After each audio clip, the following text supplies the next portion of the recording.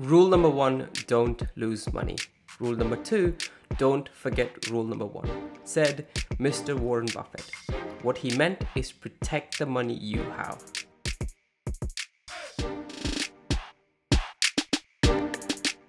Hey everyone, welcome back to another episode of Learn to Invest podcast with your host, Bearded Investor. Once again, for those who are just finding this podcast, a quick intro. This podcast is where I am going to show you the path you need to take before you start investing. I'm going to show you that by simplifying the investing related topics and give you a structured step-by-step process for you to start investing. If you are new and found this episode for the first time and started here, then stop immediately. Start from the first episode and read the blog in my website beardedinvestor.com, as this podcast and my website follows a structure which I have put together specifically for you to follow in order. In this week's episode, we are going to talk about risk. For pretty much majority of us like to talk about making money and enjoy the rush we get from talking about money. On the other hand, risk is always talking about losing money, and that's why it is considered as an uninteresting part of investing. But all of you who think this way, let me tell you one thing. We are not investors, we are risk managers. We manage the risk so that our reward is more than the losses we make. Before I go into this topic, of course, as usual, a small request. If you like this podcast, head over to your podcast app and leave a review so that this podcast can reach as much people as it can. Okay, let's talk about risk. When it comes to risk, we are generally aware that there are risks involved in investing. It is also well advertised by everyone. We know that we are bound to lose money if we are not careful.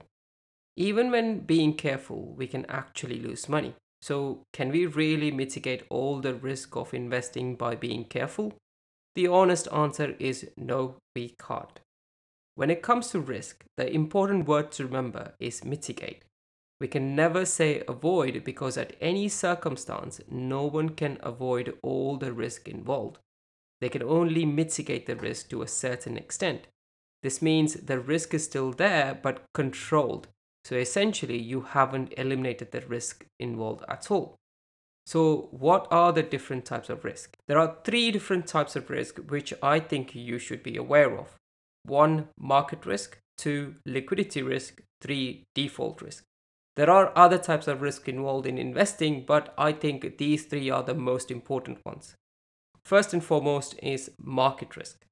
Markets are either going up or going down, but never static. Whether it is a stock market or real estate or whichever market the investment is bought and sold, there is always some movement. So for an investor, market going down by a significant amount is a risk in general terms, but not all will perceive this risk in the same way. Say if you are a new investor and you have a long-term horizon and it is going to be a while before you're ready to retire, then your risk appetite is going to be high. You may not be concerned with the market downturn, instead, you will be willing to invest more money. So, this risk does not affect the new investor. But some new investors are so naive that they still lose money. Why? Because they buy the wrong companies in the downturn. They have not done much research as to what companies are good and what is bad. They only see how much a company has fallen from its high and they expect it to go to the same highs again. But these companies may not recover at all. They are rather likely to fall even further, so the new investor may lose money even when they might be thinking they have bought it so cheap. On the other hand, a new investor may not know much about market cycles and how the market reacts to news. They can be waiting for a long time thinking the market will go down further only to see the market recover while they are waiting in the sidelines. This is an opportunity cost where the investor could have made money but did not because of the fear of taking action. So, how a new investor can mitigate this risk? Simple. They have to learn about investing and learn how to find the good companies and so on.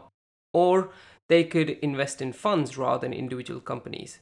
The likelihood of collective market recovery is more than the recovery of 1 or 2 companies they have handpicked. And for those who are struggling to take action, they can invest half the money they want to invest when the market shows some sign of recovery. And if it goes down again, they can invest more at a later stage. If the market goes up, on the other hand, then they can wait for the next opportunity to get in.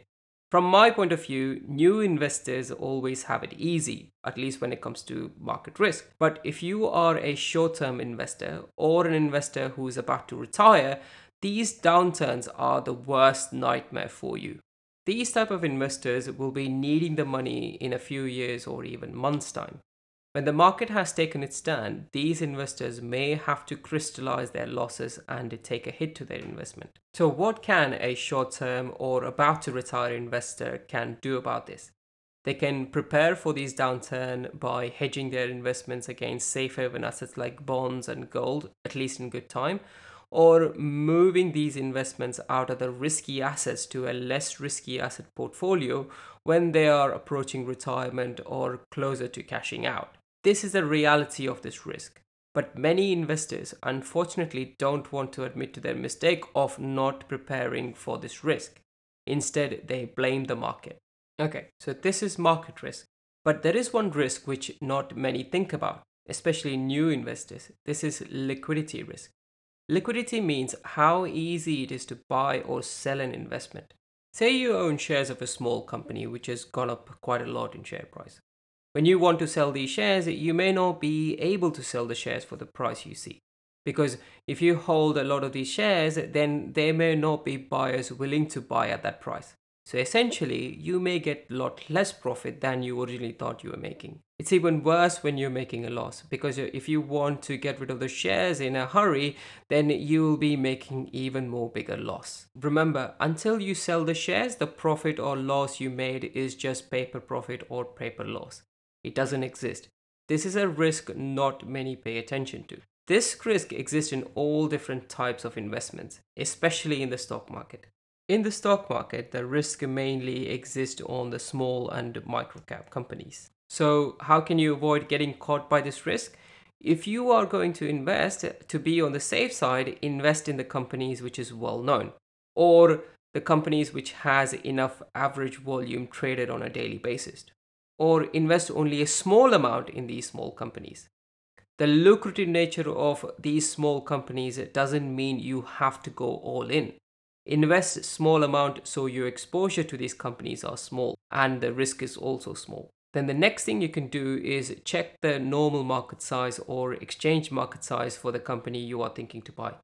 This is the number of shares a market maker are obliged to fulfill with the price they quote in their site. So essentially, you can mitigate this risk by low exposure and checking the market size. But there is one risk you cannot mitigate unless you are being super careful. Having said that, you can still lose all of your money even being super careful. This risk is default risk. Default risk is where the companies go bust.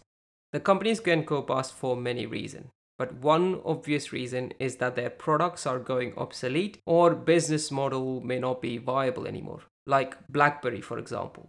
BlackBerry did not foresee the touch phone market and they did not adapt very quickly. So creative destruction made the company lose its market share. Other reason a company can go bankrupt is due to financial fraud. This seems to happen quite a lot lately, where the company's executive seems to mishandle the money and cook the books in such a way even the auditors fail to find these companies' wrongdoings. What can you do about this risk? You can watch out for the signs of the company's competition to see what they're doing differently to the company you have invested in. And for fraud risk, you literally can't do anything about it. But some claim they would have foreseen this by looking into the financial statements, but in reality, they didn't, and you can't either. It is just an unfortunate event. No one can escape from this risk, and that's why I personally invest only a certain percentage of my portfolio into a single company, because even if they go completely bankrupt, my loss would still be limited and I won't lose my entire savings. There are many more risks involved in investing, but the three mentioned are very common, and that's why I specifically wanted you to know about them. You always have to have these type of risk in the back of your mind so that you will not invest the money you can't afford to lose. Whenever you're thinking about investing, remember these statements.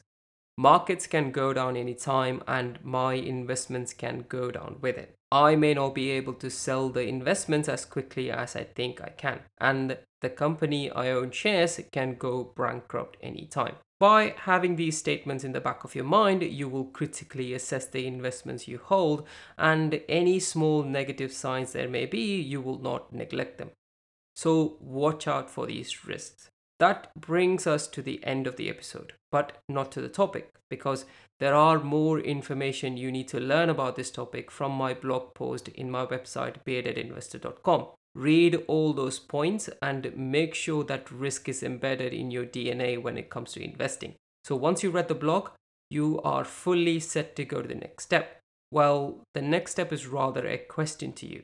That is, are you really ready to invest? Yes, I'm really going to ask you that question with a series of questions, of course, in my next week's episode and in my blog. You have to be honest with yourself when you answer me this question, because this honest answer may save you from gambling or any wrongdoing. Until then, remember, you learn, plan, and then you execute. Thank you so much for listening. Have a good day, and I will see you guys next week. A short message for you. All investments carry some kind of risk. Just because an investment or strategy suggested in this podcast worked in the past doesn't mean it will work in the future. Investing can make you lose all the money you invested, and even sometimes by trading or investing with the wrong product can result in loss more than you have originally invested. So before you make any investment decisions, you should do your own due diligence or consult a professional. I do not know your financial situation, so opinion I give may not even apply to you. So your actions are your responsibility and not mine. I am not liable for your mistakes. I would advise you to read and understand the full disclaimer in my website beardedinvestor.com. Good luck and thank you again for listening.